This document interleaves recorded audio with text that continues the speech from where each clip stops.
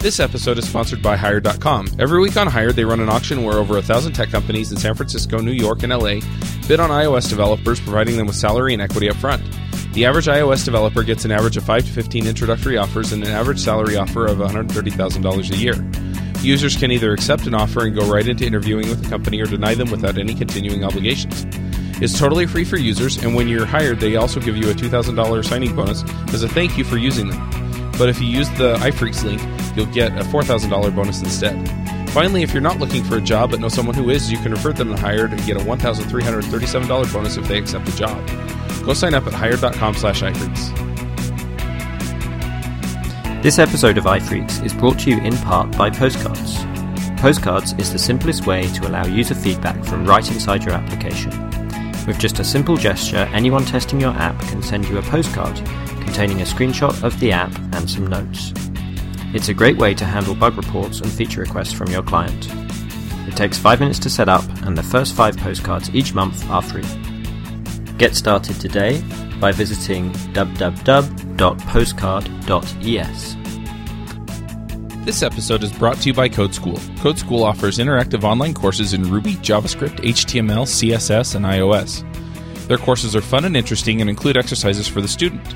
To level up your development skills, go to iPhreakshow.com/codeschool. Hey everybody, and welcome to episode 83 of the iPhreaks Show. This week on our panel we have Pete Hodgson.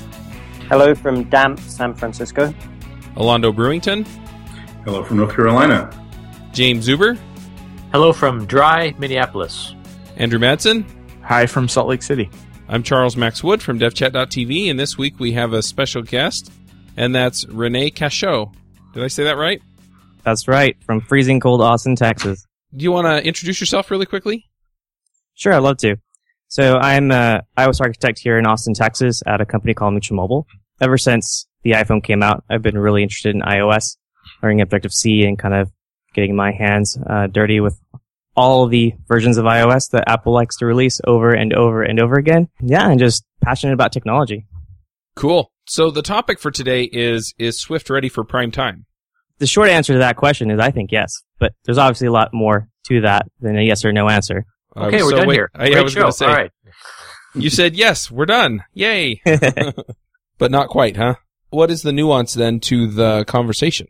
So the thing is, I built a couple of apps in Swift already, and it's doable. You can build a full iOS app, ship it to the App Store, written completely in Swift. The questions are more about, do you have the time to go through the learning curve? And do you have the time to struggle with Xcode and some of the pieces that aren't quite baked yet? There's a lot of pieces with the compiler and the IDE that aren't quite finished yet. And so you have to really think about, do I have the time to spend on this? So is it really a question of tooling then, or? Yeah, it's really a tooling thing because, the language is there. It interops really well with Objective-C. You're able to use all the same patterns that you use normally. It's a little weird though when you're doing things like target action and stuff like that. But yeah, it's a tooling thing. The tools get you there, but when you're doing Objective-C, there's all these nice things that Xcode does for you automatically that, aren't quite there, yet. One of my biggest pet peeves, honestly, is just line formatting. Every time I indent a line over, it's in Swift, it doesn't do anything. It just basically indents you all the way to the left-hand side, which is really annoying. Is that supposed to be the standard kind of Swift way of doing line formatting, or is it just that Xcode is crappy? I just think they haven't built that in yet.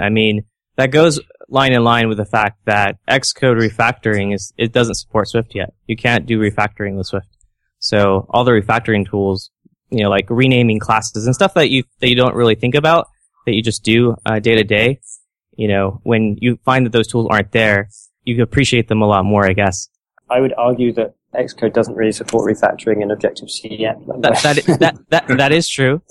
That is true. Yeah. So that's cool. I'm actually, I think you might be the first person I've spoken to that actually uses the rename class and stuff like that. It's pretty handy for quick changes and stuff like that. Yeah. Yeah. Well, it finally works. It took a long time before it would detect changes in the storyboard. I just gave up on it a long time ago. Maybe I should revisit the refactoring and see if it works now. It's still not great, but yeah, I was going to say it's better, but I still. But it works enough to be useful. It's not as good as app code for sure. It's not there yet. René, something I wanted to ask. some friends and I were discussing Swift and especially the state of the tools a couple days ago, and I haven't done a lot of Swift. I haven't done any serious Swift programming for a real app yet, but one complaint somebody brought up was that the debugger does some kind of interesting things when you're trying to debug Swift, and he's had quite a bit of trouble with that. Have you seen that, or does the debugger seem like it works pretty well for Swift? Well, yeah, there are a lot of interesting things when using the debugger. The main thing is, when you're debugging something in Swift, the LLDB prompt is in Swift itself. And so whenever you're debugging things that are in Objective-C, which is basically most of your code because all the Apple frameworks are still written in Objective-C, when you're debugging through that, the bridge isn't quite clean. So there's actually something you can do. I don't know the command off the top of my head, but there's a way that you can tell LLDB to switch over to Objective-C. So it's a matter of it's a nuance and thinking, okay, am I in Objective-C or am I in Swift? And then, changing the debugger to kind of, have a prettier output. It's an output thing. It's not very pretty. And then you also get really weird things when you have protocol variables and constants because of the way that the compiler optimizes, the virtualization, devirtualization stuff. Like, it gets really icky. It's not very clear. But again, there's commands to get you through that. But again, it's not super straightforward. I mean, it really, what I recommend is watching the WWDC session on debugging with Swift. I watch that over and over again, and I learn something new every time. Cool. I didn't know about that ability to switch over to Objective-C mode. We'll have to see if we can look that up and put it in the show notes. Super helpful. Super, super helpful. Going in a little different direction, speaking of this whole debate about whether Swift's really ready for prime time, I think one of the important things to consider is what are the advantages of using Swift right now. It's pretty easy to come up with some disadvantages like the learning curve and the tools are a little half-baked, but I think the discussion's more interesting when you know what the advantages are. So I'm curious to know what advantages you think you're getting out of using Swift right now. We kind of know the theoretical advantages, but what are you seeing in real use? So I've been doing pure Swift for the last 4 months now, to the point where my Objective-C is getting a little rusty, which is scary. But the benefits that I see is once you do the learning curve and once you kind of know how to work your way around some weird Xcode things, honestly, it's sped up my development time twofold. I can write apps twice as fast as I could before. And it's not one big thing that I could pinpoint that say, oh, this is why. It's more of a lot of little things. A lot of little things that in Objective-C you have to take care of, like having header files and your imports and all that fun stuff. All these little things that you don't have to do in Swift kind of add up and really help speed up your development process. So that's what I would say is the number one benefit. I think people have talked about classes of bugs that Swift should make much harder to introduce accidentally. Have you seen that kind of a benefit? I mean, there are things like in Objective-C you can message nil and it just silently fails, and Swift doesn't let you do that, or at least that's kind of the whole optionals thing. But have you done enough to notice whether your code seems less buggy by default? I haven't really noticed it, but I know that it does protect for a lot of really lower level kind of bugs like buffer overruns and stuff with like typecasting and stuff that, Swift just won't let you do. If anything, I'll say that one thing I really like about Swift is that the best practices that Apple advocates for Objective-C are basically encoded into the compiler to the point where your code won't compile if you don't follow the best practices. And they've done that in lots of different places. For example, with the initializer, there's a lot of rules as to how initializers work. And that's just kind of following the best practices that were always there in Objective-C, but that you could always, not follow. Have you noticed it's changed, using Swift versus Objective-C has kind of changed the style of programming? I guess I'm getting towards the whole kind of functional aspect, or the feel it's a different, I feel like idiomatic Swift is going to look different from idiomatic Objective-C. Yep. It does feel very different, and it really depends whether you're interfacing with existing Cocoa Touch frameworks or if you're doing something off to the side that's pure Swift. And those two things feel very different, because as soon as you start touching frameworks, you're kind of having to opt into the Objective-C interop, and you're having to do some weird things to make your Swift look a little bit more like Objective-C, versus when you're in a pure Swift file and class, you basically can do whatever you want. And that does feel very different. That's interesting. Do you find yourself like trying to push, like set up kind of adapters or like kind of stuff that bridges between those worlds so you don't have to deal with the Objective-C stuff as much? Not so much, and mainly because I've been doing pure Swift. I've talked to other people that have done kind of a mixed language project, and those guys are definitely doing a lot of adapters because they have situations where some legacy Objective-C code is now calling into your Swift code. And, when you're doing that, there's all these Swift language features that Objective-C just doesn't even know about, like tuples and things like that. And so if you have like a method returning a tuple, you can't call that from Objective-C. So I know a lot of people are putting kind of a bridge between the two languages to kind of translate. Returning a tuple means, okay, return this, object or something like that. Gotcha. So, and I guess that would factor into the decision of like when is, I guess, the Swift ready for primetime thing in the context of someone's project. If they've got this huge existing application, they're going to be paying quite a lot of tax initially, I suppose, to set up all of that stuff before they start seeing the benefit of the productivity benefits of using Swift more and more. But you brought up one example about like a tuple of something that wouldn't exist in Objective-C. So if you've got your Swift world code and your Objective-C world code, if interop's a priority, your interfaces, you just want to design that they're returning things that Objective-C would understand. Right. Yeah, and so honestly, the best way to do it is just to not return something like a tuple. That's the easiest way, because that way you can directly annotate your stuff as at Objective-C, making it visible to Objective-C. But if you really, really want to do all the cool fancy Swift stuff, then you could do a bridge. But there's a lot of work that you have to do, right? Because if you're returning a tuple, then I have to turn that into an Objective-C object or a struct or something so that I can pass it back to my Objective-C interface. I guess along the same lines, one of the things that this is really interesting to me to talk to someone who's been kind of in the trenches using this stuff. Like the impedance mismatch that seems like is going to be the biggest thing with using Objective-C APIs from Swift is the whole optional thing, right? Because all those Objective-C APIs are designed around the idea of things being nil, and obviously that's not the case for Swift. So my assumption has been, and this is all kind of theoretical, so I want to find out how far off I am. My assumption has been that it's going to be super painful messing around with all of that optional, wrapping stuff up in optionals and unwrapping it in optionals at that boundary where you're talking to an Objective-C API. But once you've done that wrapping and unwrapping, everything behind that's in pure Swift should flow a lot better than in the old Objective-C world. Is that roughly how it feels, or do you find yourself still having to mess around a bunch with boxing and unboxing things even when you're not using like a legacy API?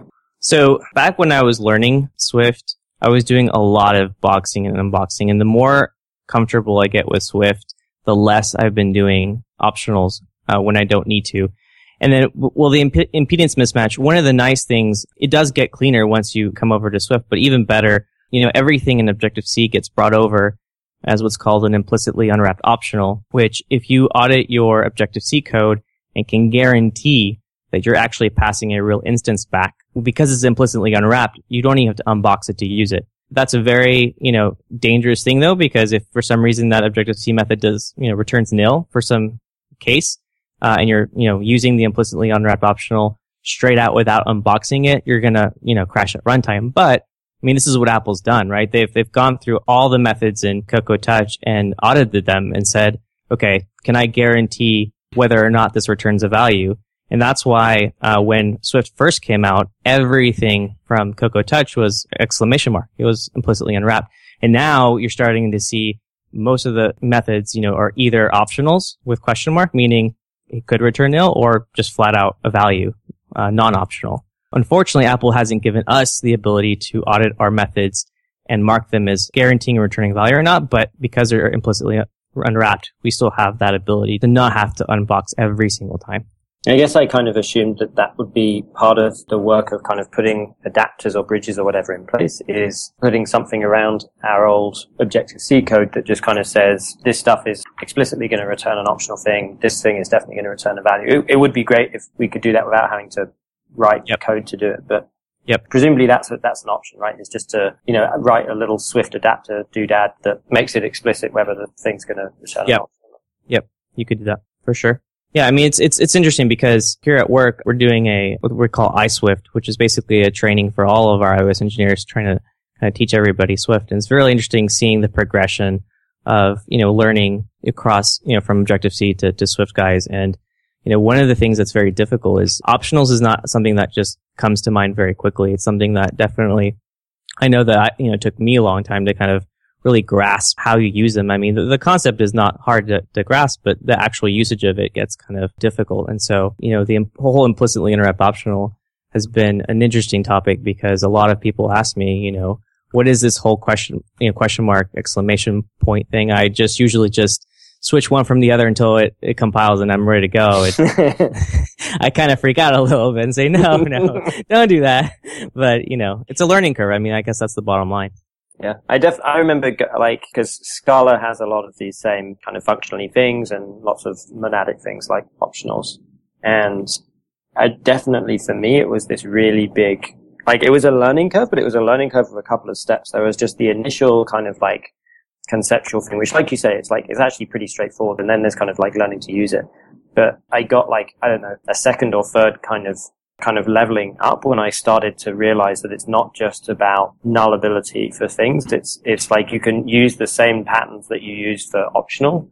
You can think of lots of things of having that same property, and you start kind of seeing this whole kind of monadic thing of you're not, you start seeing lots of conditionals just disappear from your code, and you just start treating things as data streaming through functions rather than this imperative kind of do this, if that's true, otherwise do this other thing. So, I don't know. That's just my I suspect that lots of people are going to have several kind of epiphany aha moments as they really start grokking all of this stuff in Swift, and it's not just that initial learning thing. It's there's extra leveling up moments, it's super cool when you kind of suddenly, the scales fall from your eyes and you suddenly see that everything's a monad or whatever. Yeah, for me, the aha moment really was when I realized that optionals isn't the feature for Swift. To me, the feature is non-optionals, the fact that you can have something that's guaranteed to have a value. Yeah. That's really what I find is really interesting, because it gives me a level of comfort when I'm programming and coding and knowing I'm going to have a value here and not having to worry about all the weird things that can happen in Objective-C. Yeah, I think of it a little bit the same way as going from a language where you had to do error checking on every function to a language where you have exception handling. You suddenly realize that if you deal with your exceptional cases at the boundaries of your code, where things could be failing or not failing, then all of your code inside starts to become a lot cleaner, because you no longer have to start worrying, all the time, you have to stop being so defensive and being oh, I don't know, maybe it could be nil, maybe it couldn't be nil, I better check again and again and again. So I get that same feeling of it really frees you up to start focusing on the problem rather than thinking about all the boring plumbings of programming. Right. And I mean, that reminds me of another thing that I really love about Swift is all the stuff I don't have to do. And just in terms of readability, it's just a lot easier to read. I find it way easier to read in Objective-C, just because there's a lot of, like you said, a lot of things that you don't even have to do. A lot of code just goes away. And the language takes care of a lot of things for you. Can you give us some examples of that? I know you talked a little bit about it earlier, but what areas in particular do you not have to do anything about? For starters, you don't even have to have a header, which is great. So, you don't have to, every time you create a class, you don't have to worry about two files. And if I change the interface here, I have to change the interface there. That whole thing just goes away. Here, let me think for a second. What else just kind of melts away?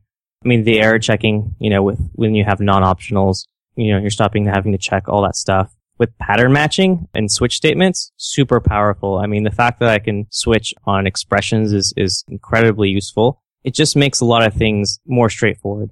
Well, one of my favorite ones is you can initialize a property at the declaration site in Swift, which you can't do in Objective-C. And that has cleaned up a lot of things for me. Been able to instantiate stuff just straight up in the declaration at the top. And there's just a lot of things that you couldn't do in Objective-C that you wanted to do that now you can do. And that is a great feeling to be able to have more control over what you want to do.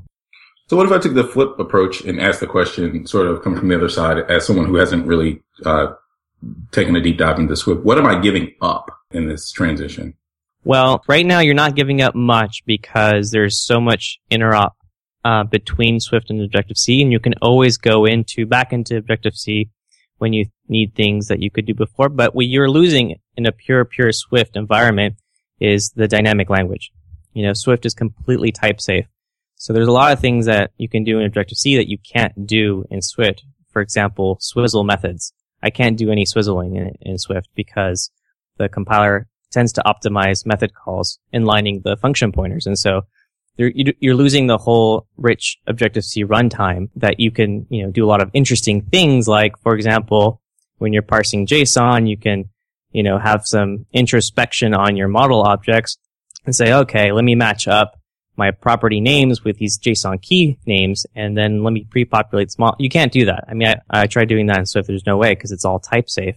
And so you lose a lot of the dynamic nature of Objective-C. That brings up something I wanted to ask about, which is, we know we can always still write stuff in Objective-C if we want to, at least right now, because of the good interoperability. I wonder if there are cases where you've found that it still actually just makes sense to write something in Objective-C. And the thing I'm kind of thinking about is the really low-level C APIs, so things like Core Audio or IOKit or POSIX socket programming or something like that. From what little I've seen, it seems like Swift makes some of that stuff possibly more difficult than it was in Objective-C/C. Have you run into that at all? I have run into that a little bit. There's two sides to that coin when talking to C from Swift. One of the pros is that a lot of the memory management gets done automatically for you. Apple's also audited those methods and put some identifiers or annotations that tell it whether it's, +1 or not. And so you basically get ARC for C calls. And so that removes all the CI retain release stuff that you had to do if you were going down to core graphics or any of those C frameworks. That's the positive side. The negative side is, it gets really arcane when you have C API that's using things like function pointers. For example, one time I was trying to do NS run loop and set up a run loop observer with a C function callback. Back when I was doing it, there was no way to do it. I don't know if that's the case anymore.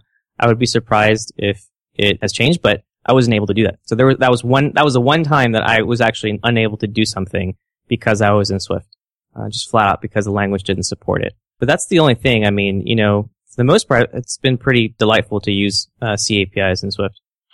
Yeah, so that gets at what I was kind of thinking of. I'm thinking of Core Audio in particular, and there are a lot of Core Audio functions that take a callback function, and it's just a C function pointer. And I wondered if that was more difficult in Swift, because it's super easy in Objective-C, and you can even just quickly trampoline back into your real Objective-C code. And it's definitely arcane. I mean, there's, it comes to they've wrapped the concept of a pointer in their own types with NS mutable pointer and stuff like that. But it took me a little while to kind of really grasp what was going on, whether, if I was in Objective-C or C, I would have been able to do it right away. I mean, so again, it's that tax that you pay that you don't know up front what you're going to hit. And, I haven't done millions of apps. I haven't done super complicated apps, so I still don't know where other taxes that I may have to pay. And so it's kind of like, take your own risk, at your own risk. Well, and it seems to me that this is a case where the interoperability between Swift and Objective-C is probably actually a big advantage, not just for the fact that we need to interface with all these Objective-C Cocoa APIs, but I'm not sure I think there's anything wrong with writing small pieces of your app in Objective-C, even going forward, and then calling those from Swift. I agree with that. And actually, I want to go back to that question of, what makes sense to write in Objective-C. Well, anything that's dynamic, like, for example, that dynamic parser that does, introspection on Objective-C model objects, I would still use Objective-C to build that, because I don't want to have to build a Swift code generator that parses JSON and then outputs a bunch of Swift files that then you bundle inside your app and compile. I don't like that. I'd rather just at runtime dynamically match up my JSON keys with my model object names, property names. And so things like that, I would just do Objective-C. And I think there's a lot of other use cases out there that make sense. And that's where, again, that's, like you guys said, that's where the interop is a huge advantage, that you have that option. So I have a question regarding more kind of the ecosystem around Swift. So, I mean, we have all of the ecosystem that's around Objective-C. Is there good documentation? Are there good Stack Overflow questions, et cetera, around Swift yet? Or are we still kind of waiting for this stuff to be written or asked or made? I would say at the very, very foundation level, there's great documentation from Apple. I mean, Apple's done a great job of updating the Swift language programming guide, which is, I think, a huge feat, because they've changed the language so much since the very beginning. And every time I go in there and I look at the revisions, it closely matches the diffs that I see in the developer portal. And so they've done a really good job of keeping that up to date. And it's actually a very well-written piece of documentation. The only problem with that, though, is it's very detailed, and it's not like a good learning tool. It's more like a reference where, you want to learn a topic and you can do a deep dive. It's not a kind of book that you'd want to read from cover to cover. So higher level things like Stack Overflow, I've been finding a lot of things. I really have. I mean, there's very few times where I type something into Google and I didn't find anything, which is really nice. And also where there's a lot of activity is the Apple developer forums. Found some weird use cases where, for example, this is another kind of caveat with Swift is, if you're doing any kind of enterprise distribution, for some weird reason, Apple changed the way that enterprise identity certs get created to the point where if you include Swift in your app and you try to code sign, or I guess when you try to open the app that was signed with an enterprise cert, the app just crashes unless you revoke your cert and create a new one, which is not what you want to do because then all your existing apps that are out there aren't going to work anymore. But it was a really arcane message. I put it into Google, didn't find anything, went to the Apple developer forums, found like 4 or 5 posts, and got my answer really quickly. So I've been finding a lot of answers out there, for sure. The other thing I'm wondering, have you released any apps written in Swift on the App Store? I haven't personally released anything. I've released a bunch of stuff internally. My first Swift app was actually a Mac app for doing stuff with Jira for our engineers. And so you can do it for Mac apps too, I guess, is the bottom line there. But no, I haven't done anything in the App Store quite yet. The reason I'm asking is it seems like Apple tends to favor apps that use kind of the new cool thing that they're trying to get people to use. And so I'm wondering if your app is written in Swift, are you more likely to get accepted or get promoted within the App Store because, you're using the technology that they want you to use? I don't know. That's a very interesting question because unlike all the other kind of features, it's not very user-facing. It's not something that you can look at and know, oh, this is written in Swift, right? It's very invisible versus, they want you to be, using the accelerometer. They want you to use the camera. And every time they come up with new hardware, they really want you to, for example, the watch, right? So all the apps that have watch extensions, they're going to get promoted, right? And be at the very top of the App Store promotion list. But with Swift, I don't know. I have no idea. I wouldn't be surprised if they weren't because it was so transparent. Yeah, I think it's the same thing, right? Like, I can't imagine the average iPhone or iPad or whatever user being like, oh, I want to get me a Swift-powered app, like Swift on the inside. I don't think people care. Well, most people would have no idea what that even meant at all. Right. I mean, I think it just boils down to, Swift is by nature a much safer language, so the chances of the app crashing on you is less. Because if we think back to 2008 when, the iPhone first came out, the first apps that were coming out in the App Store, they would crash a lot. I mean, it was really easy to crash an app back then. And with the introduction with Arc and now with Swift, Apple's really trying to make it harder and harder for users to experience these poor experiences where, the apps just crash and bail out on you. Yeah, and I think they've done a good job. I think a big part of the problem for quite a long time was that you had all these people who were coming to iOS that were brand new and coming from platforms where some of those problems had already basically been solved. I just remember knowing that an app was obviously written by somebody and it was their first time because there were crashes due to memory management bugs and you could trigger them super easily. So I'm really glad they've sort of removed that burden from people and you can be somebody who's getting started and write an app that's not going to have these dumb crashes that you wish you didn't have to know anything about.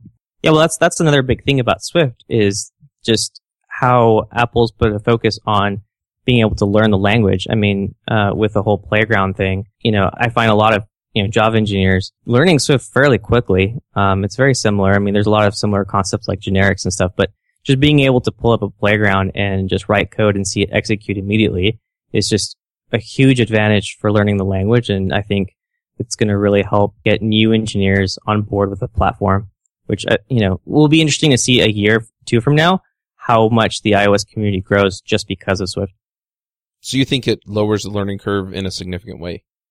I think so. I really do. Just being able to execute code right away, not having to deal with, Xcode build and run and all that fun stuff. It's incredibly easy to teach someone how to program when they're seeing every step of execution running right as you're typing the code. So I wanted to go back a little bit to more of just the language itself. So one of the things you mentioned is that a little bit earlier on is the difference between Objective-C is kind of more of a dynamic, looser language. Swift has got like an actual type. Well, sorry, and that's unfair to Objective-C to say Swift has actually got a type system because Objective-C kind of does. Have you seen, like yourself or other folks at Mutual Mobile who are learning this, is that a big stumbling block, like trying to figure out how to kind of work with a type system that's a little bit more restrictive, or does it tend to just kind of get out of your way? No, I definitely think it's just because it's so different. It's such a different, the type system in Swift is another thing that I really love about the language, because it's very uniform, but it's very different than Objective-C. And so Objective-C engineers start learning Swift. There's some simple things that maybe don't come to mind immediately. Like, for example, you don't really think of instantiating an enumeration, right? You're not really thinking in that term, but that's how you do it, because everything in Swift is a first class citizen type. Everything gets instantiated. Everything is basically kind of like an object. And so there are certain things that are stumbling blocks just because it's so different. But the nice thing though is because it's so uniform, once you get it, once you learn it, it kind of applies to everything else. Yeah. Richard, the guy who created Clojure, has this really cool talk called Simple Made Easy, or Simple versus Easy, or something like that. And he talks about that, how like really powerful systems or really powerful languages are those that have like a few small concepts that fit together really well, and that you can use these few small concepts to model a bunch of different things. So like that, the type system is a good example of that, I would say, where once you've learned it, you know how it works, and it applies in lots of different ways. Like it applies for enumerations the same as it does for model objects in your code base, versus Objective-C, where there's all these kind of like little weird corner cases and special ways of doing things, like, oh, there's a macro system from the C# days, and there's also constants, and like you have all these different ways of doing things, and so you have to learn all of these different ways. I totally love this idea of a very simple language where maybe it's a bit harder to learn the ideas up front, but once you've learned them, you know it, and you can apply that same idea in lots of different contexts. Yeah, I mean, that perfectly characterizes kind of my experience with Swift so far. That describes it perfectly. It's kind of ironic as well, because I think in that talk, he's like digging at Scala, because Scala is just this ridiculous grab bag of 500 different language features versus Clojure, which is like just parentheses basically. And so yeah, it's kind of funny, because I think the language I hear Swift compared most frequently to is Scala, but I think definitely doesn't have the ridiculous amount of features that Scala does. So one of the characterizations that I heard if you want to use Swift or Objective-C with a new project is what type of developer you are. Are you the type of person that instantly gets CocoaPods and has 10 going within an hour? Or you're the person that uses the Apple way of doing things? And if you're doing the Apple way of doing things, I heard you had an easier time, even this summer. But if you did a lot of CocoaPods, which might be, Objective-C libraries like AF networking, something like that, you had a harder time. What type of apps are you having success with? What kind of apps in terms of like tooling for engineers, or? Tooling, your approach. Are you doing a bunch of CocoaPods? Are you just sticking with the standard frameworks?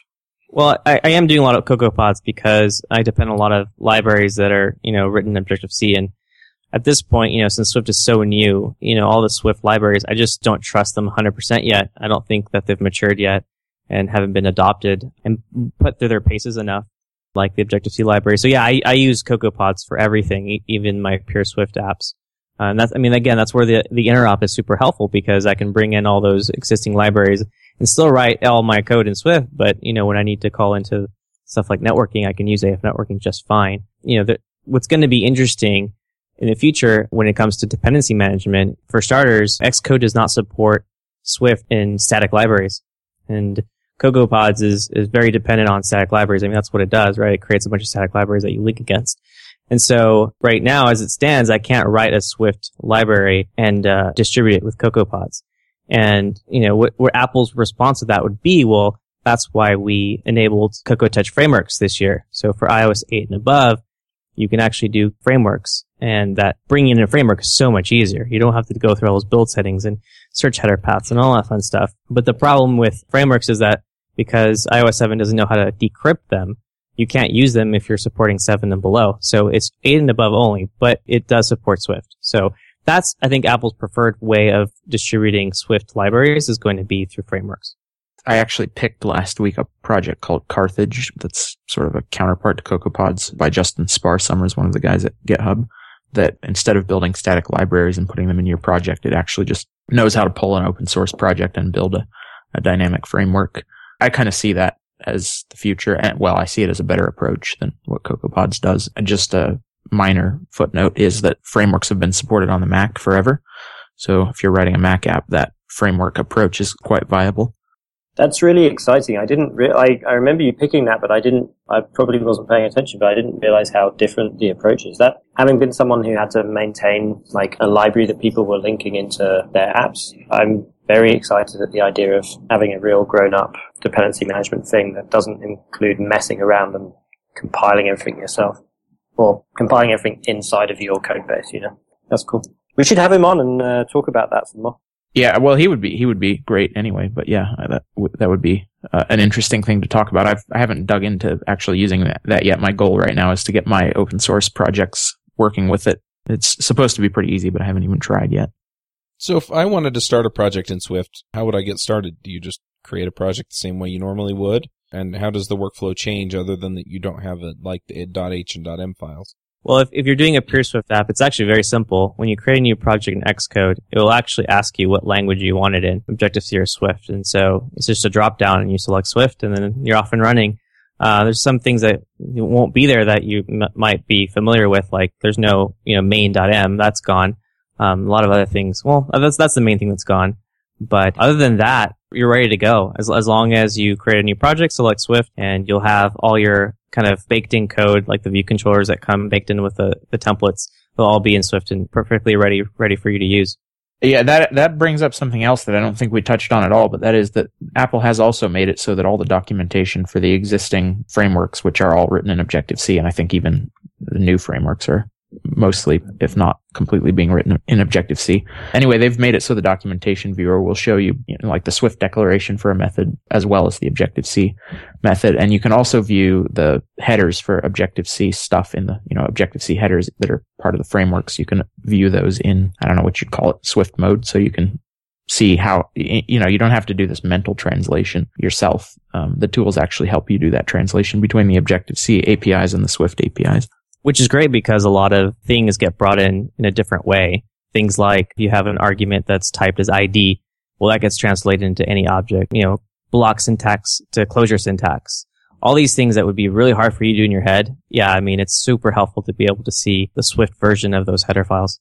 I've heard people say that you can, if you want to, you can write an app in Swift that works exactly like the Objective-C app you would write. And I think what they mean is that you don't have to use all of these kind of new Swift specific features.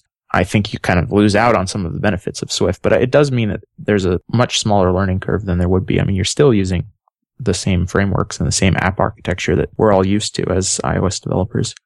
I completely agree. And in the course that I'm teaching here at Mutual Mobile, I didn't introduce tuples. I didn't introduce generics. We started basically, the goal was how can we get our engineers building an entire Swift app as quickly as possible? And the way to do that was to just teach them what they needed to know. Things like optionals and interop and closures, but, we didn't have to talk about pattern matching. We didn't have to talk about, enumeration, associated values, all these things that we didn't really need to touch upon, and they're able to build the entire app. Now, is it as nice and as powerful as it could be if it was, if those apps were written with, all the Swift features? Of course not. But that's, we have a lot of time to learn the language, and it's a matter of kind of balancing out what you want to learn in the time that you have.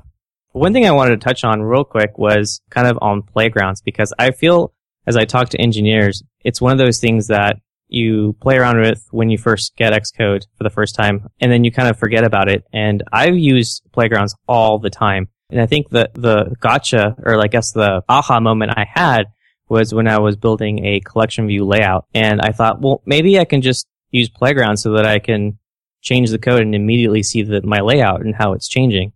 And so what I ended up doing was I put a lot of, most of the code that I was writing inside of a framework so that I could then go into a playground and start calling into it. And it was one of those experiences that I was like, wow, I really finally understood the power behind playgrounds. And I was able to see my layout change before my eyes immediately without having to build and run, without having to, put it on a simulator or put it on a device.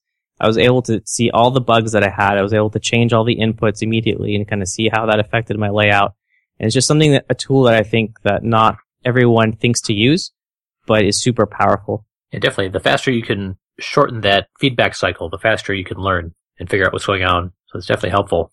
I've got a quick question. I don't know if Your folks, they do a lot of testing, but I'm guessing the testing story is harder in terms of test automation. It is a little bit, let's say, less mature in Swift world than Objective-C world. Is there good options out there, or is it kind of still the Wild West? So for functional testing, it's basically the same thing, because that's all based on the automation tags, all the accessibility tags. But when it comes to unit testing, I haven't done a whole lot of that yet. That's kind of one of my next things that I'm trying to learn. I have like this whole to-do list of things I need to learn, and it's getting longer every day because Apple keeps releasing stuff. But, I haven't done too much of that. I know a couple people here have and haven't said anything crazy. They haven't run into anything too difficult. But I would be interested to know how well XCTest works with Swift and the performance stuff. Yeah, I know there are tools. There are like the beginnings of test frameworks and stuff out there, but I haven't had a chance to play with it either, so I was just wondering. Okay. Are there any other like really interesting or exciting open source tools or libraries in the Swift space that people should be checking out if they're starting to use Swift? Like things that you couldn't even do with Objective-C that now there's a nice library that does it for you in Swift? Honestly, I haven't found the need to use any third parties yet, and it's kind of been a conscious choice because I wanted to learn the language, and so I don't want to take any kind of not that they're shortcuts, but I do want to like be very, proficient in the language. And I feel the best way of doing that is just rolling your own everything to start. But yeah, I don't know of anything that I would recommend. I know there's Alamofire, which is AF networking equivalent in Swift. And, mentioned Carthage for the distribution stuff. But other than that, I really haven't been exposed to much yet. That makes sense. Actually, you mentioning AF networking, that makes me think of something that I was planning to ask, but I hadn't got around to. How is the interop with blocks? Clunky trying to do stuff with blocks? Seamless. Oh, it's absolutely seamless, yeah. I've had zero problems with it.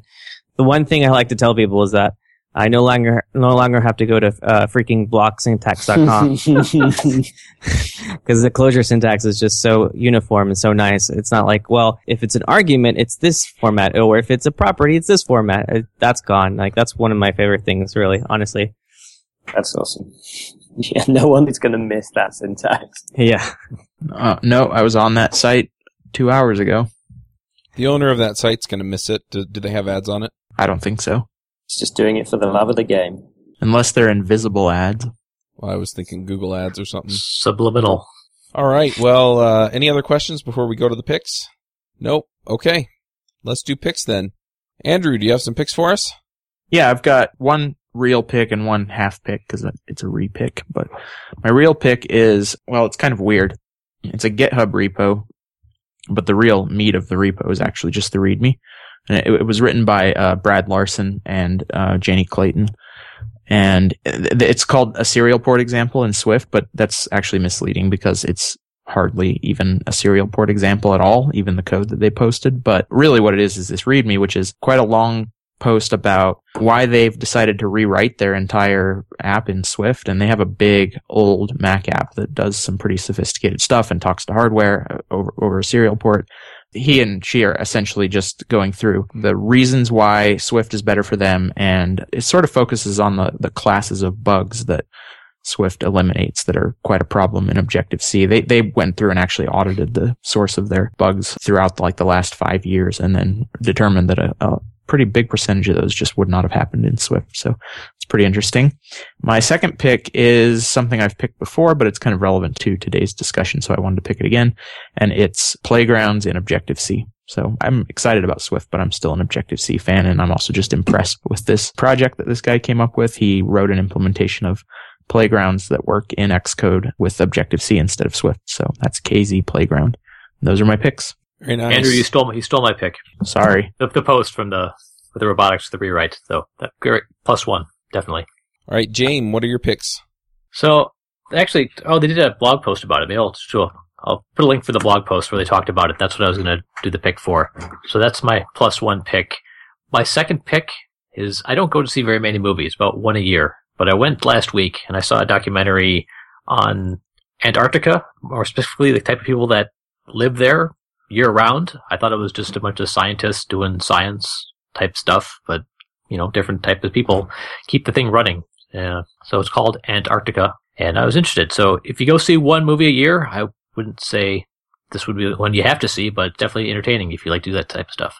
So I actually thought you were going to be picking a different movie, which is a Werner Herzog movie called Encounters at the End of the World. But it sounds like your movie's different, but they have the same subject. And I would recommend the Werner Herzog one. He just went to Antarctica and kind of investigated the people that live there. Oh, very nice. Very common topic, apparently. It's a pick-off. That's right. Who's got the third Antarctic pick? I'm Googling furiously. I just have to ask, if the world's round, then how is there an end of the world? Well, there's not, but I have a feeling Antarctica does feel like the end of the world when you're there. Just seems so appropriate for Werner Herzog, too. All right, Alondo, what are your picks? I have 2 picks. One is a service, the backend is a service called Firebase that we've started using at work, and I also will be using for another project as well. Basically wraps up a database and API and authentication into a single service. There are several libraries you can use against it, whether you're developing for iOS or mobile in general, web or Android. There's some additional APIs available that are sort of unofficial third parties for Ruby and the like. It seems to be performing really well for us for a feature that we're implementing. And so I encourage people to give it a try, see if you like it. My second pick is actually something I haven't picked in a long time, which is a beer. And that is, I was introduced to it at the last company meeting from New Belgium Brewery. It's called the 1554. It's a black lager, and it is really, really good. So those are my 2 picks. All right, Pete, what are your picks? Last one on that beer, it's a good one. I don't like New Belgium that much, but I like that beer. My picks this week. This one is going to be a little bit late by the time this podcast comes out, but I'm going to pick it anyway. There's this project called 24 Pull Requests at 24pullrequests.com, and the idea is it's like a advent calendar, but instead of eating chocolate, you are contributing to the open source projects that you use and love every day. So yeah, it's just a little community idea of trying to get people to give back to these projects and get people started with contributing to open source. It's surprising how easy it is to do once you try. So that's 24 pull requests. Also, unrelated to Objective-C development, I've been doing quite a lot of DevOps-y stuff in the last few days. And 2 tools which I've been using, which I'm really, really into, are Ansible and Terraform. So Ansible is kind of a competitor to Chef or Puppet, but I think it's a really good competitor. I would reach for this tool over Chef or Puppet any day of the week now that I've tried it. And Terraform is this crazy powerful tool which will stand up infrastructure for you in the cloud very, very easily. So I've literally spent the last couple of days typing in a 1-line command and having EC2 instances stand up and elastic load balancing groups and security groups and deploying code onto them. And it's very cool. I feel like I'm the master of the universe when I play with these tools. So yeah, Ansible and Terraform. And then my last pick, it's getting close to Christmas time, everybody, or the holiday season. And you're trying to think of what presents you want to ask for or what presents you want to give to your loved one. I highly recommend the practice of brewing your own beer. And so I think a really great present to give someone who you love very much is a beginner kind of brew kit. And support your local independent homebrew place rather than going to buy it from one of those big chains. And I'm going to add to the show notes a link to a really cool online resource. It's an online book called How to Brew, highly recommended by a luminary in the field. So there you go. Those are my picks. Happy holidays. Awesome. I've got a couple of picks. The first one is a video by John Sonmez, and it shows how he organizes his week. I've kind of adopted that. I've tweaked it a few different ways to make it work better for me, but I'm really enjoying it, and it's helping me reach my goals. So I'm going to pick that. And then related to Pete's pick about Christmas, honestly, just think about things that you can do to help other people. I know that a lot of people, aren't Christian or celebrate another holiday, but, just take the moment, take the opportunity, whether you believe in Jesus or believe in something else or don't believe in any of those things, to find opportunities to be grateful for what you have and to help other folks. And René, what are your picks? Well, I have 3 different picks. They're very different. First one is an app that I've been using for a long time, but is something that helps me every day being productive, and that's the Things app. I think Apple had it free last week, but I have the Mac app and the iPhone app and the iPad app, and it does a really, really good job of synchronizing your to-dos across all your different devices. And one thing I'm really liking about their implementation is that they're doing a lot of extensions, so you can do things like you're in Safari on the Mac, and you can quickly create to-dos just straight from Safari. Super, super handy. So that's Things. The second one I have is a WWDC video that I've watched maybe 30 or 40 times because it's so good, and I always like recommending it. It's from WWDC 2012, and if you're really into like core animation and all the UI graphic stuff, I highly recommend the session called iOS App Performance, Graphics and Animations.